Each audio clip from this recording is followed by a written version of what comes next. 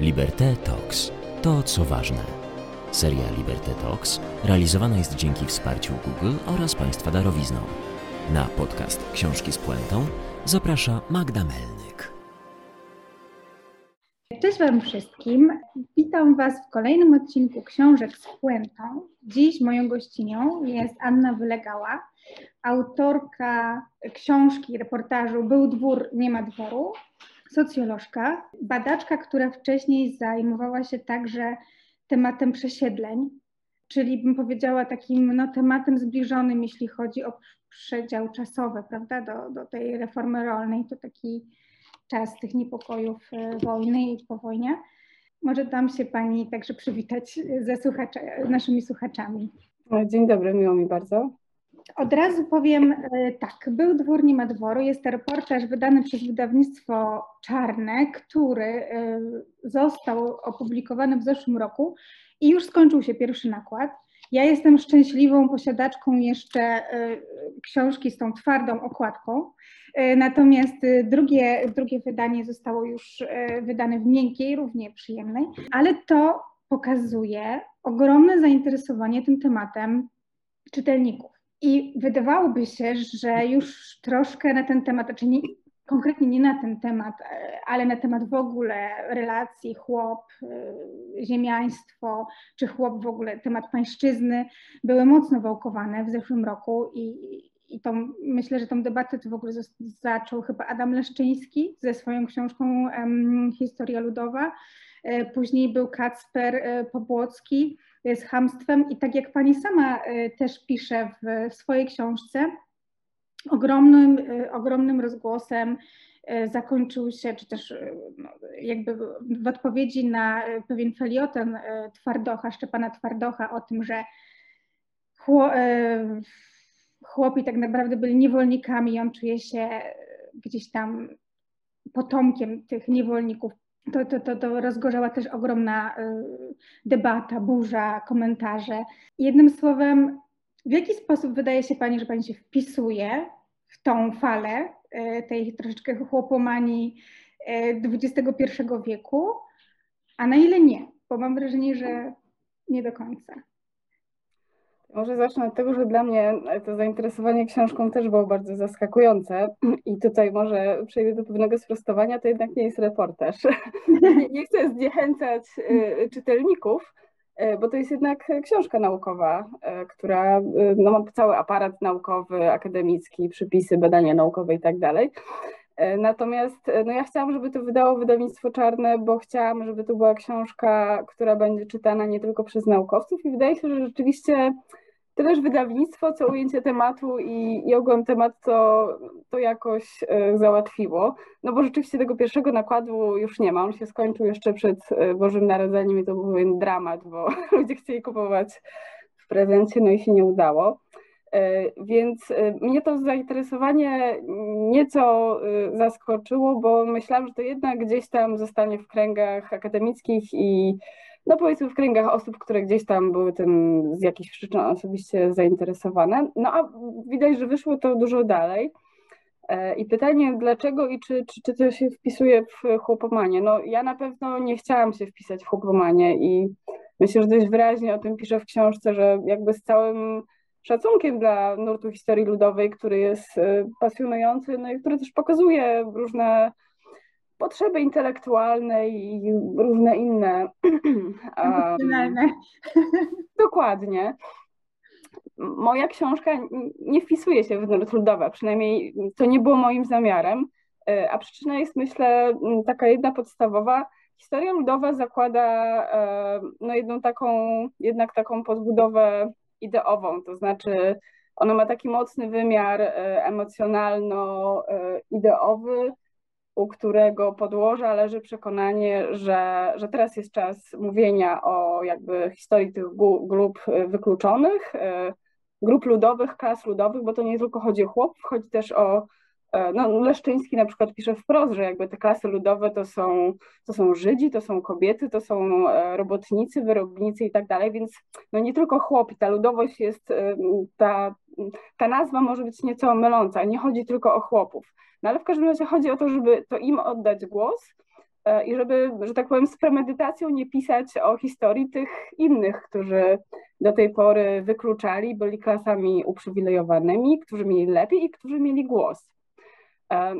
I oczywiście można by w ten sposób napisać historię reformy rolnej, dlatego że no, tam jest ta ogromna grupa beneficjentów, obserwatorów i tak dalej, pochodzenia chłopskiego, którzy świetnie nadawaliby się na bohaterów książki w nurcie reformy, w nurcie historii ludowej o reformie.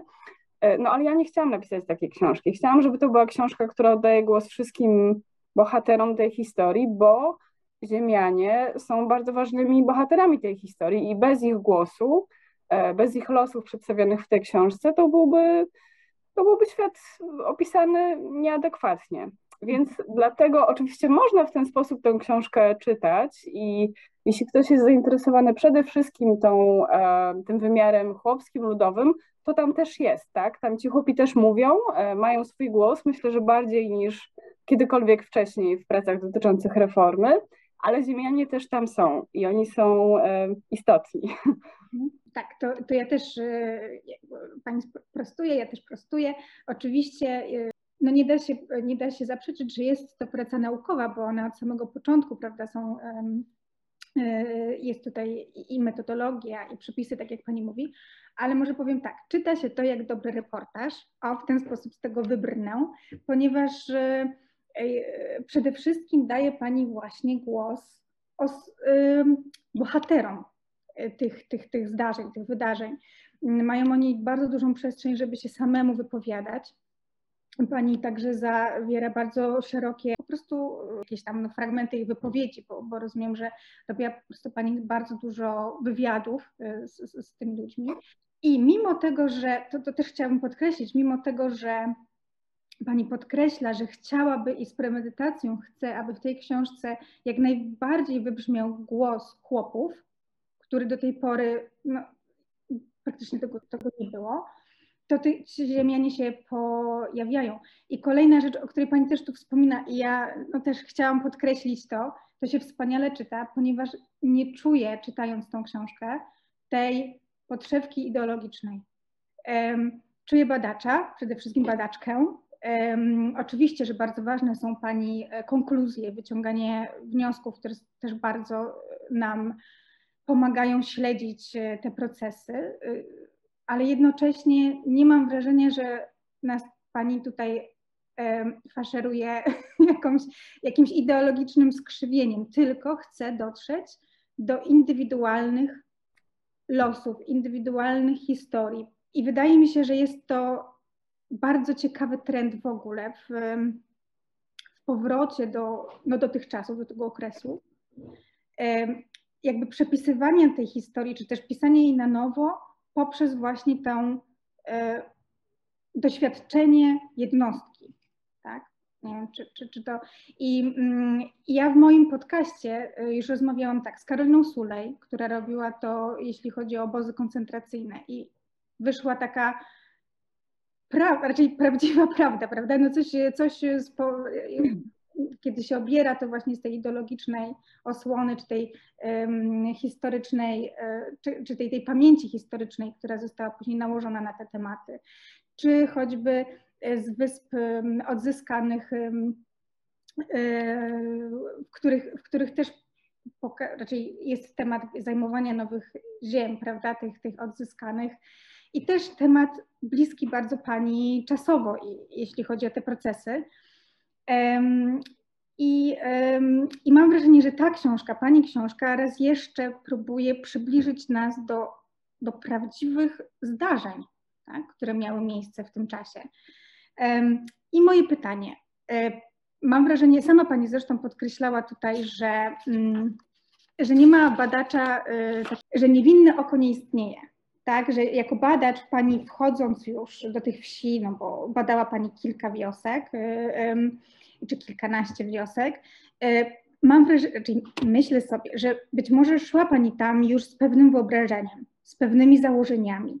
I chciałam się pani spytać, czy podczas tych badań jakieś z tych założeń okazały się nieprawdziwe? Czy coś panią zaskoczyło?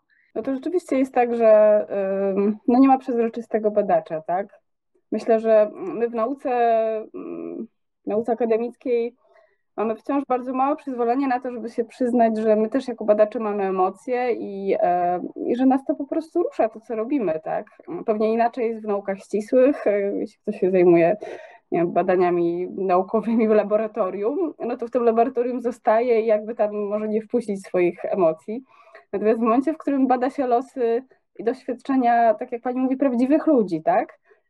No to po prostu wywołuje emocje, to sprawia, że nas to porusza i no właściwie ten badacz taki, ta idea pozytywistyczna, taka badacza przezroczystego, obojętnego i tak dalej, no ona nie ma prawa bytu.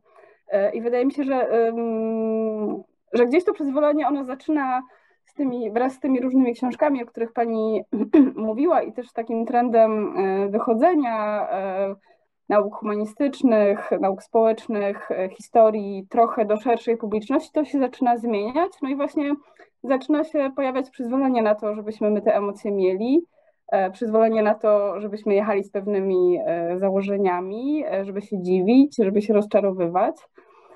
I odpowiadając na pani pytanie, mnie chyba najbardziej zaskoczyło to długie trwanie reformy, czyli to, jak bardzo to wszystko wciąż jest obecne. Dlatego, że no ja od wielu lat nagrywam wywiady takie metodologią, czy też metodyką historii mówionej, znaczy mówiąc krótko, od bardzo wielu lat słucham ludzkich historii, rejestrując je albo na potrzeby projektów badawczych, albo po prostu dla archiwum.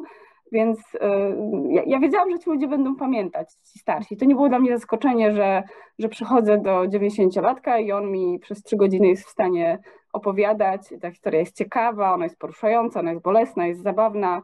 To nie było dla mnie zaskoczeniem, natomiast zaskoczeniem było dla mnie to, że w te 10 lat po reformie rolnej ona wciąż ma takie duże przełożenie na to, jak te wsie wyglądają, co mówią młodsi ludzie, jak o sobie mówią ci młodsi ludzie, jakich kategorii używają do opisu swojej społeczności, że mówiąc krótko, to wszystko wciąż tak głęboko w ludziach siedzi, bo gdzieś tam się spodziewałam, że jednak to zostanie na etapie jakby tego najstarszego pokolenia, że to już się gdzieś tam może bardziej wyrówna, że te skutki nie będą już takie odczuwalne. A w momencie, w którym się przyjeżdża do wsi, w której była reforma, był dwór, no już nieważne, czy on jest, czy go nie ma, no i rozmawia się z 30-latkiem, który mówi, że on ma pole na Dworskim. Albo na przykład z 40-latkiem, który mówi, że ci obok to są dworusy. Już nie ma dawnych, już od bardzo, bardzo dawna na wsi nie ma żadnych dworusów, czyli jakby tych ludzi pracujących w dworze, no bo nie ma dworu, nie ma całego tego systemu ekonomicznego, ale gdzieś jeszcze zostaje ten sposób mówienia o kimś, tak? Więc to było moje takie chyba największe zaskoczenie, że to bardzo, bardzo głęboko w tych społecznościach siedzi. Głębiej niż się spodziewałam, jadąc tam. Tak, dokładnie, że rozmawiając nawet z tym młodym pokoleniem, raczej po pierwsze, że to jest jakby w warstwie językowej, tak jak pani powiedziała, że na tej mapie danej wsi nadal jakby no dokładnie, ja mam te same jakby jeszcze takie wakacyjne spostrzeżenia, prawda, że to wszystko funkcjonuje tak, jak pani mówi, ale jednocześnie także pani podkreśla, bo sama pani mówi, że te badania no to są przede wszystkim na temat pamięci, tożsamości, dziedzictwa, tak, ten konstrukt. Więc i troszkę chyba mamy z tym problem, bo kiedy przychodzi do upamiętniania, czy też tworzenia historii miejsca, jakim jest dana wieś, no to o tej reformie rolnej raczej mówi się mało, bądź w ogóle, prawda? Czy trzeba właśnie, tak jak pani mówi, wejść do czyjegoś domu, zapytać konkretnie o tą sprawę no i wtedy jest to jakoś tam przedstawione. Natomiast wydaje mi się, że w przestrzeni publicznej, z jakiegoś tworzenia pamięci zbiorowej, to tej reformy rolnej po prostu nie ma, bądź nie istnieje w ogóle. Tak. Nie ma. Nie ma i to mnie akurat jakoś bardzo nie zaskoczyło. Ja myślę, że tutaj kluczem jest do zrozumienia tego, o czym pani mówi, jest sformułowanie, którego pani użyła, czyli upamiętnienie, bo tak naprawdę co oznacza upamiętnienie? No, upamiętnia się albo bohaterów, albo ofiary. tak najczęściej, tak? No upamiętniamy, nie wiem, bohaterskich stoczniowców, powstańców, albo ofiary, tych, którzy zostali zamordowani niewinnie, nie wiem, ofiary z getta, ofiary katastrofy lotniczej, ofiary wojny i tak dalej. A w przypadku reformy pojawia się problem, no bo ani nie ma bohaterów, ani nie ma ofiar. To znaczy reforma rolna w wydaniu polskim odbyła się zasadniczo bezkrwawo, to znaczy to nie była rewolucja brutalna z ofiarami, z mordowaniem byłych właścicieli ziemskich i tak dalej, tak jak na przykład na Kresach po 1939 roku. W związku z czym no, nie ma ofiar takich w sensie rozlewu krwi. Są oczywiście ziemianie jako ta klasa, która została poszkodowana, pokrzywdzona, jako ludzie, którzy stracili swoje domy, no jako ci, którzy zasadniczo jako klasa i jako jednostki stracili na reformie i zostali pokrzywdzeni, ale no, tego jest trochę za mało, żeby z nich zrobić ofiarę, którą się zbiorową, ofiarę, którą się upamiętnia, więc to na pewno nie. No a jeśli chodzi o bohaterów, no to no co, mieliby upamiętniać na wsi mierniczych, albo komisarzy, albo pełnomocników do spraw reformy rolnej.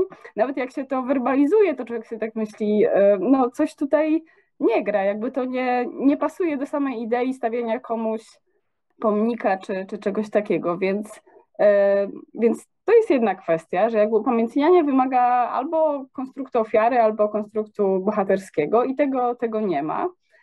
To, co się ewentualnie na wsi dzieje, to jest sięganie właśnie w kategoriach dziedzictwa i jakby takiej substancji, nie wiem, kulturowej, po którą można sięgnąć w kreowaniu tożsamości lokalnej, do tego dziedzictwa ziemiańskiego. I ja byłam w kilku wsiach, w których coś w tym temacie się dzieje, w których się uznaje, że jakby ta ziemiańska przeszłość danej wsi, czyli fakt, że był tutaj kiedyś majątek, był jakiś dziedzic, to się jakoś tam nadaje na taki materiał do tworzenia dzisiejszego myślenia o tej miejscowości. Jako przykład podam może Pławowice. Pławowice to jest taka wieś obecnie w powiecie proszowickim i tam ostatnim właścicielem był Ludwik Hieronim Morsztyn, który był, oprócz tego, że był hrabią i dziedzicem, to był też literatem. I on był przede wszystkim literatem.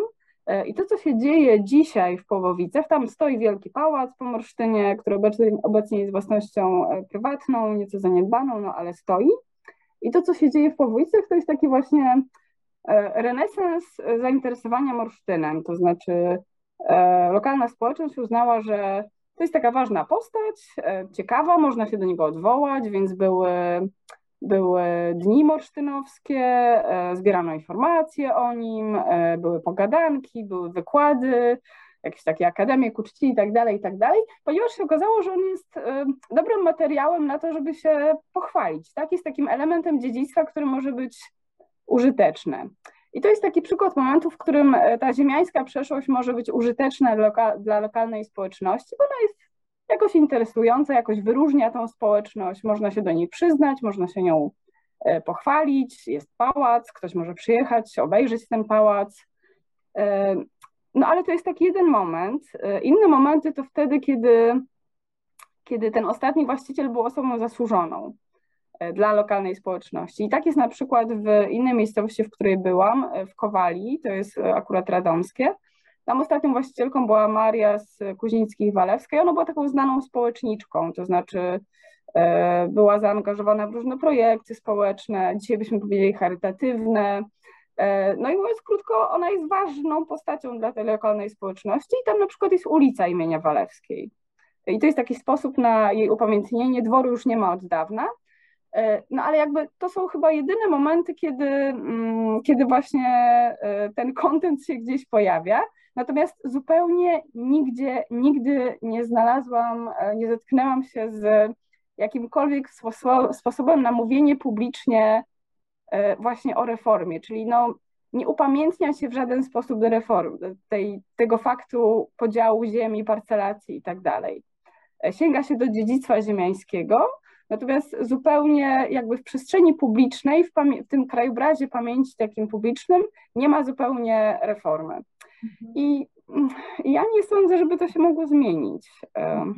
Ja powiem coś kontrowersyjnego i być może Pani mnie oczywiście bardzo tutaj sprostuje za chwilę, ale mam wrażenie, że i tutaj Pani świetnie to opisywała, bo to zrobiłam 6 aż punktów. Bada Pani bardzo skrupulatnie ten okres najmniej zbadany w historii tej reformy rolnej, czyli lata 44-48, czyli jeszcze przed tym stalinizmem, ustabilizowaniem się systemu. No i to jest w ogóle, to jest szalenie ciekawe, bo wydaje mi się, że wtedy rozumiemy, w jakich nastrojach, w jakim klimacie dokonywały się te pierwsze parcelacje, czy też przede wszystkim usunięcie ziemiaństwa z tych dworów, prawda? I z ich posiadłości. Więc mamy to przejście frontu, które było decydujące, później te sowieckie sądy, które następowały wraz z pojawieniem się wojsk Armii Czerwonej, później okres bezkrólewia, tak sobie wypisałam, bo tak to wyglądało, czyli ten moment, w którym można było wrócić, tak? Albo takiego zawieszenia, ale jednocześnie sytuacji, w której chłopi rozumieją, że przychodzi zmiana. I ich postawa staje się coraz bardziej taka, no, żądająca, tak? Coś się zmienia w tych relacjach pan, chłop i tak dalej, prawda? No i w końcu no, takie definitywne usunięcie ich, a także szaber, tak? Który jednocześnie tam się gdzieś... I tu teraz moja kontrowersja, którą chciałam... Mam wrażenie, że ten czas, 44, wcześniej w ogóle, lata wojny i końcówka tejże wojny i zaraz po wojnie, to jest moment, kiedy na ogromną skalę własność traci właściciela. W sensie Żydów, ogromnej, tak, ogromnej własności, tak, plus na przykład no, ja jestem z Łodzi, czyli mamy tu jeszcze Niemców, tak, właścicieli niemieckich, czy też tak postrzeganych, bo wielu z nich czuło się Polakami, oni także tą własność tracą, tak, plus tu pani obszar badawczy ziemiaństwo, tak, i taka rewolucyjna, powiedziałabym taki rewolucyjny trochę moment, kiedy ten szaber i takie rzeczy, bym powiedziała, trochę no, nielegalne zaczynają się dziać na co dzień, prawda, że ludzie po prostu wchodzą do czyichś mieszkań, zabierają jakieś tam, nie wiem, jeszcze ciepłe kołdry. I czy to nie jest tak troszeczkę, że ze względu na to, że po pierwsze ta reforma rolna została jakby no, troszeczkę na tych bagnetach przez Armię Czerwoną przyniesiona, sposób jej wykonania często był rażąco niesprawiedliwy, czy też trudno było, można byłoby się, raczej sami chłopi tak, zgłaszali skargi, jeśli chodzi o sposób rozdzielania tejże ziemi. Czy to nie jest tak, że to jest trochę wstydliwy temat, po prostu, ze względu na tą atmosferę, która miała wtedy miejsce? Oczywiście ma pani rację i w tym pierwszym punkcie i w drugim, to znaczy po pierwsze reforma rolna jest częścią tego wielkiego walca zmiany społeczno-ekonomiczno-polityczno, nie wiem, kulturowej, która się przetoczyła przez Polskę właśnie w tych pierwszych latach po wojnie, tak? I tak naprawdę bardzo trudno jest ją rozpatrywać w izolacji od tego wszystkiego, bo tak jak pani mówi, ten proces przewłaszczenia, on był taki wieloaspektowy, tak? Jakby tak naprawdę szaber dworu od szabru getta się niewiele różnił, jeśli chodzi o motywy i o efekty. Oczywiście jakby czym innym był Holokaust i zagłada Żydów, czym innym była reforma rolna. To nie jest kwestia tego, że będziemy teraz tutaj coś zrównywać, ale tak naprawdę jakby mechanizmy przywłaszczania sobie cudzej własności były bardzo, bardzo podobne. One były też podobne do tego, co się działo na przykład w Warszawie w 1939 roku, albo w 1944, albo w wielu innych miejscach, mówiąc krótko, w których przez moment zabrakło właściciela, a ludzie wymęczeni głodem, wojną i tak dalej, po prostu sięgali po tą własność. Więc te mechanizmy wszędzie były bardzo podobne i w tym sensie reforma jest częścią właśnie tego wielkiego procesu. I czy jest to kwestia wstydliwa? Ja bym powiedziała, że rzeczywiście w reformie rolnej jest wiele takich rzeczy, które są dla tych społeczności doświadczających no właśnie takie krępujące. I albo jest to kwestia właśnie takich rzeczy wstydliwych, jak pani powiedziała, to znaczy mówiąc krótko, no nasi dziadkowie wzięli tą ziemię, albo nasi dziadkowie nie pomogli dziedzicowi, który wyjeżdżał na tej jednej furmance, albo nawet bez furmanki, albo nasi dziadkowie jednak poszli i wzięli to lustro z salonu, albo nawet je wzięli i stłukli, bo właściwie tego nie chcieli za bardzo, ale chcieli zobaczyć, czy można stłuc. To jest mnóstwo rzeczy, do których dzisiaj potomkowie tych ludzi, którzy kiedyś coś tam zrobili, nie chcą się przyznawać i to jest reforma, ale to też są różne inne zachowania. Więc tak, jest to mnóstwo rzeczy wstydliwych, a z drugiej strony to jest właśnie, ja bym powiedziała, takie dziedzictwo konfliktu, dlatego że oprócz tego, że to były rzeczy wstydliwe, rzeczy, których dzisiaj z dzisiejszej perspektywy ktoś mógłby się wstydzić, to były też rzeczy, kwestie, które bardzo mocno dzieliły tamtą społeczność. Pani wspomniała o tym, że właśnie chłopi, znaczy, że to rozdzielanie ziemi w reformie odbywało się na wiele sposobów nie do końca zgodnych z literą prawa, było wiele machlojek, było wiele nieporozumień. Ja bym powiedziała, że przede wszystkim było bardzo wiele konfliktów między samymi chłopami i również dlatego ta reforma nie ma takiego potencjału do tego, żeby się wokół niej zjednoczyć i na przykład świętować, tak? To wydarzenie nie ma takiego potencjału łączącego społeczność, dlatego że w każdej wsi byli ci, którzy zyskali na reformie i ci, którzy nie zyskali. To nie było tak, że wszyscy we wsi dostali ziemię, no i się mogli cieszyć, rozpocząć nowe życie, bo wtedy może rzeczywiście pojawiłyby się jakieś pomniki ku czci ludzi wykonujących reformę albo, no nie wiem, jakieś oznaki wdzięczności, mówiąc krótko.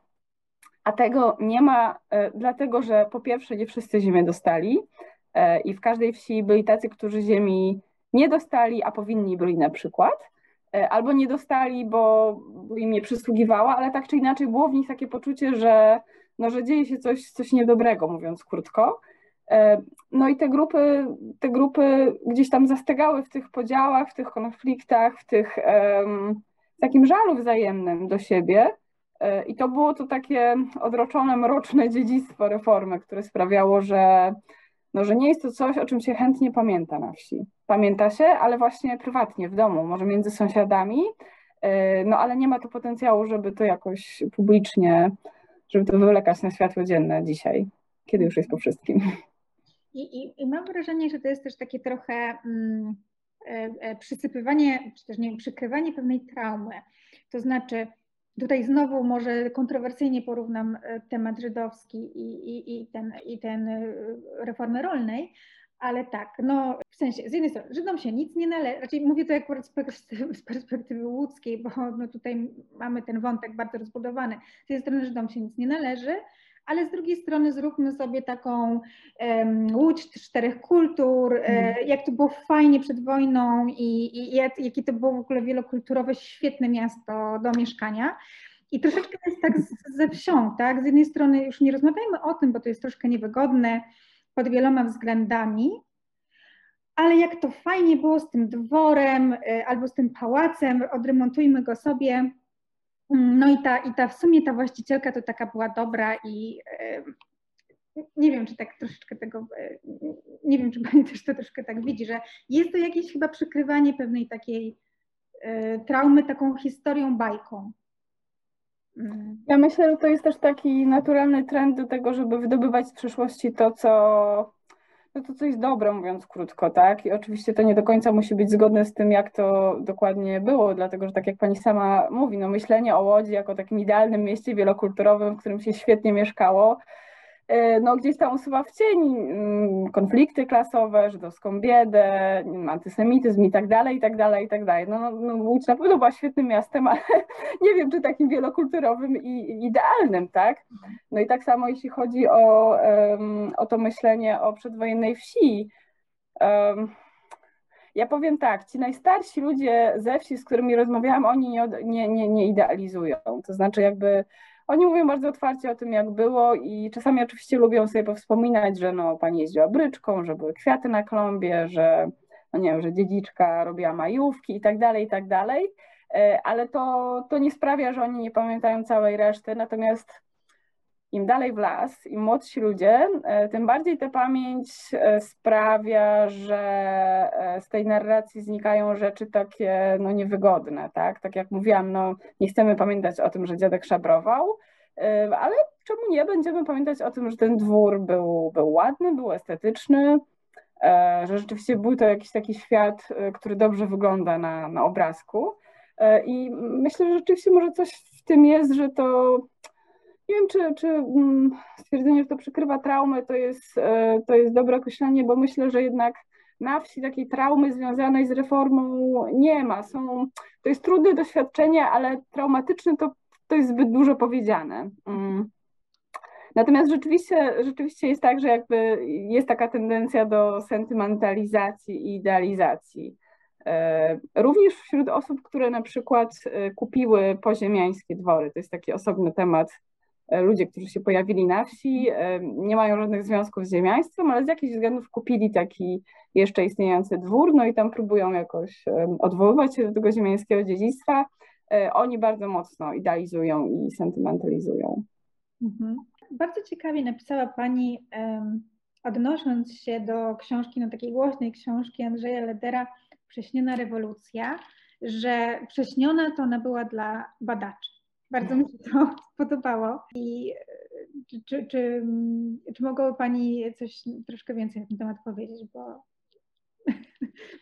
Tak, to jest taki zarzut, z którego mam nadzieję koledzy historycy mnie kiedyś nie rozliczą złośliwie, ale no trochę to wynika z tego, jaki jest stan badań, bo ja może zrobię taki disclaimer, to nie miała być książka historyczna o doświadczeniu reformy. Ja przystępowałam do badań w tym projekcie i do myślenia o tej książce jako socjolożka, która się zajmuje pamięcią.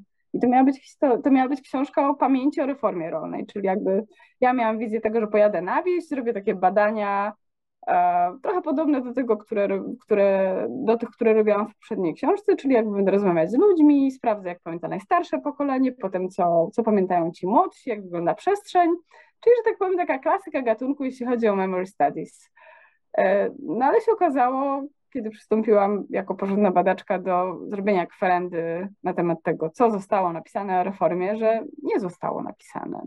Że jakby to, co mamy do dyspozycji, to mamy bardzo obszerną literaturę przedmiotu powstałą przed 1989 rokiem i ona jest faktograficznie świetna, dlatego że no, to byli solidni badacze, którzy policzyli wszystkie hektary, wszystkie brony, no traktorów nie było, ale nie wiem, całe sprzęża i świnie, ocalałe krowy, podzielili to przez liczbę chłopów i tak dalej, i tak dalej. Więc jakby cała ta faktografia jest świetnie zbadana, ale ona nam nic nie mówi o tym, co ci ludzie myśleli.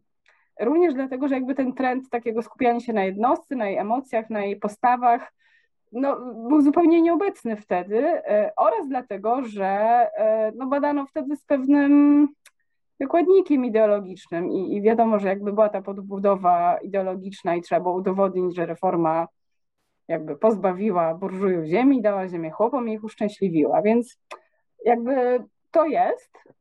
Poza tym mamy wspomnienia ziemiańskie, bo po 1989 roku ziemianie zaczęli, może nie pisać, bo pisali już wcześniej, ale zaczęli wydawać.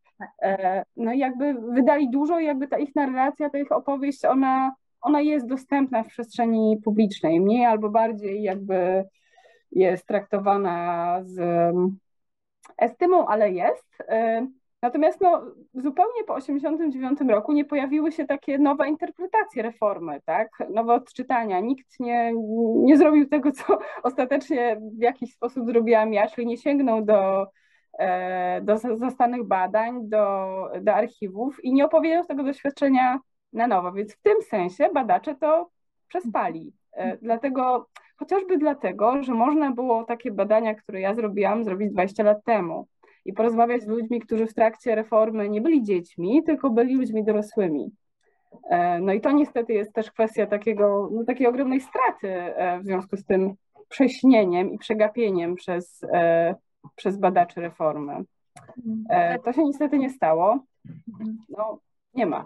Dokładnie, chciałam też o tym powiedzieć, że to jest taki ostatni moment, kiedy w ogóle można takie badania zrobić i to Pani sama powiedziała, że już miała w sumie tylko i wyłącznie możliwość rozmowy z tamtego czasu z dziećmi. Raczej no, że były to wspomnienia dzieci, tym słowem, to na czym mogła Pani bazować.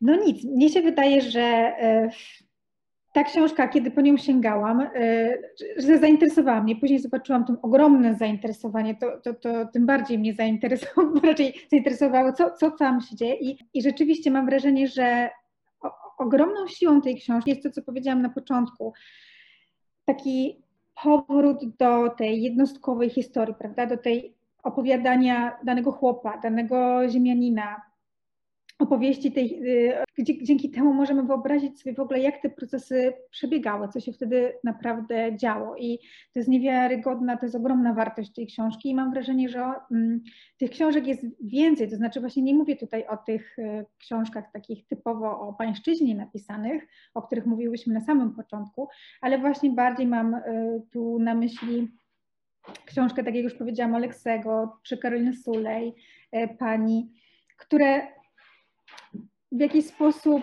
przechodzą przez tą warstwę ideologiczną,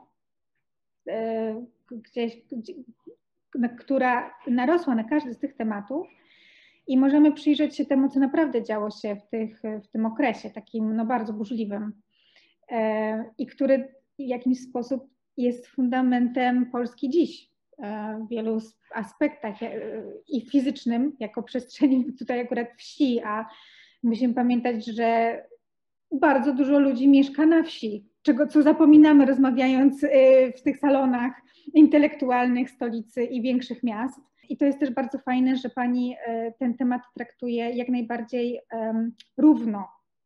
Ja jestem dzieckiem, które każde wakacje spędzało na wsi na Podkarpaciu i ja byłam takim dzieckiem, bym powiedziała, byłam chłopskim dzieckiem w wakacje, tak bym mogła siebie nazwać. I to mi strasznie na tym zależy, że pani robi te badania nie z perspektywy jakiejś intelektualistki wielkiej z miasta, która się pochyla nad losem mieszkańca polskiej wsi. Nie wiem, czy pani też tak to widzi, ale ja to tak dostrzegam w tej książce. No ja na pewno chciałam się ustrzec takiego właśnie paternalizmu, czy też protekcjonalizmu. Znaczy sytuacja, w której taki badacz biurkowy siedzi u siebie i pisze coś o ludziach, których nigdy na oczy nie widział, jest niedopuszczalna, tak? I dla mnie jako badaczki zawsze było oczywiste, że ja nie muszę być chłopskim dzieckiem, żeby zrozumieć chłopów, ale muszę spróbować jakby zrozumieć to, czego oni doświadczali. Oczywiście to nigdy nie będzie moje doświadczenie, bo to też jest taka, powiedziałabym, iluzja tego, że my wejdziemy w rolę tych ludzi, którzy coś tam przeżywali. Tak? To nie jest możliwe. Jakby my żyjemy w innym świecie, w innych warunkach. Powiedziałabym, że mimo wszystko w lepszym i łatwiejszym świecie i jakby naszym udziałem nie są te wszystkie dylematy i te dramaty, które były wtedy. Ale właśnie dlatego tak ważne jest wsłuchiwanie się w to, co ci ludzie mówią i tak jak pani mówi, przybliżenie tej historii właśnie z takiej perspektywy indywidualnego doświadczenia, żeby w tym wszystkim było widać tego człowieka i to, co on wtedy myślał, co czuł, co dla niego było ważne. I myślę, że moim zadaniem jako badaczki, czy jako osoby piszącej taką książkę jest właśnie wyasekurowanie tej opowieści, bo to są opowieści, które w odróżnieniu od opowieści ziemiańskich raczej nigdy by same nie wybrzmiały. To znaczy one by gdzieś tam zostały w rodzinach, może na poziomie społeczności lokalnych, ale nie wyszłyby dalej. A ja próbuję je wydobyć, ale w taki sposób, żeby tam były moje emocje, ale żeby były tam przede wszystkim emocje tych ludzi, którym ja nie dopisuję znaczeń. To znaczy oni mogą sobie czuć to, co chcieli. Jakby to jest ich. A ja to tylko pokazuję. Tak, ale jest też pani wrażliwość, bo na samym początku mówiła pani o tych grupach wykluczonych, o których mówił Leszczyński i sama pani także mówi, że kobiety samotne albo kobiety samotnie wychowujące dzieci ze względów różnych miały problem z uzyskaniem większej ilości tamtych ziemi, tak, czy tych hektarów, ponieważ uważano, że kobieta sobie nie poradzi na ziemi. Zresztą, ja to też jakby pamiętam, że tak to było na wsi, tak to do tego podchodzono, że samotna kobieta sobie z ziemią nie radzi. W pewnym sensie tak było, że samotna kobieta miała dużo mniejsze szanse poradzenia sobie z tą ziemią i wydaje mi się, że też często, że z jednej strony tak było, z jednej strony rzeczywiście jakby samotne kobiety dostawały ziemi mniej, dostawały ją rzadziej, nie dostawały jej wcale, nie było tych kobiet w gremiach dzielących ziemię, dlatego że tam po prostu byli tylko mężczyźni. Samotne ziemianki potem po wywłaszczeniu miały gorzej, i to jest oczywiście niezaprzeczalne, to jest trudny los, ale z drugiej strony też trzeba się wystrzegać takiego prezentyzmu, tak? To znaczy jakby nie można rzutować naszych dzisiejszych kategorii i myślenia o świecie społecznym na to, co było wtedy, dlatego że to nie jest tak, że chłopki miały specjalnie, że one miały gorzej niż kobiety w mieście. Po prostu jakby tak wtedy było, tak? Jakby to się nie mieści w tym, co my dzisiaj uznalibyśmy za sprawiedliwy i dobry świat. No ale tak po prostu wtedy było, a świat wiejski był jeszcze bardziej niż cała reszta patriarchalny, tak?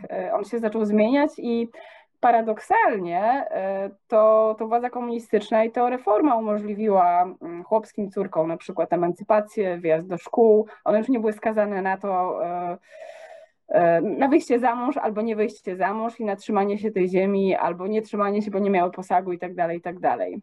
Więc z jednej strony jakby one były pokrzywdzone, a z drugiej strony no to ta reforma rolna była częścią zmiany, która zmierzała jednak ku pewnej emancypacji i równouprawnieniu. Więc ja bardzo dziękuję, ponieważ uważam, że mam nadzieję, że ta przeinteresująca rozmowa, bo tak uważam, że to jest po prostu interesujące i Panią słuchać i Panią czytać, przekonała Was do tego, aby sięgnąć po książkę Był dwór, nie ma dworu Anny Wylegały, ponieważ jest to niesamowicie ciekawa historia, pomimo tego, że jak mnie się ludzie pytali, o czym będzie następny podcast, o reformie rolnej z 1944, to okej. Ale nie, to jest super ciekawy temat i sami chyba to widzicie, słuchając Pani Anny dzisiaj. Ja dziękuję niezmiernie za tą ciekawą rozmowę i za Pani czas i za to, że zgodziła się Pani przyjąć zaproszenie do tego podcastu, do mojego programu. Ja również dziękuję za rozmowę i cieszę się, że książka się podobała niezmiernie. Jestem zaskoczona tym, że budzi aż takie duże emocje. Cieszę się, że dobrze się czyta. Cieszę się, że te historie gdzieś tam wybrzmiewają. Tak, świetnie się czyta. Kompletnie nie czyta się to jako dzieło takie stricte badawcze, bynajmniej. Jest to świetna lektura. Złożenie. Cieszę się, że się udało. Więc raz jeszcze Wam bardzo dziękuję za udział, bardzo dziękuję Wam za słuchanie nas. No i jak zawsze po programie zachęcam Was do lektury. I do zobaczenia, do usłyszenia w następnym odcinku.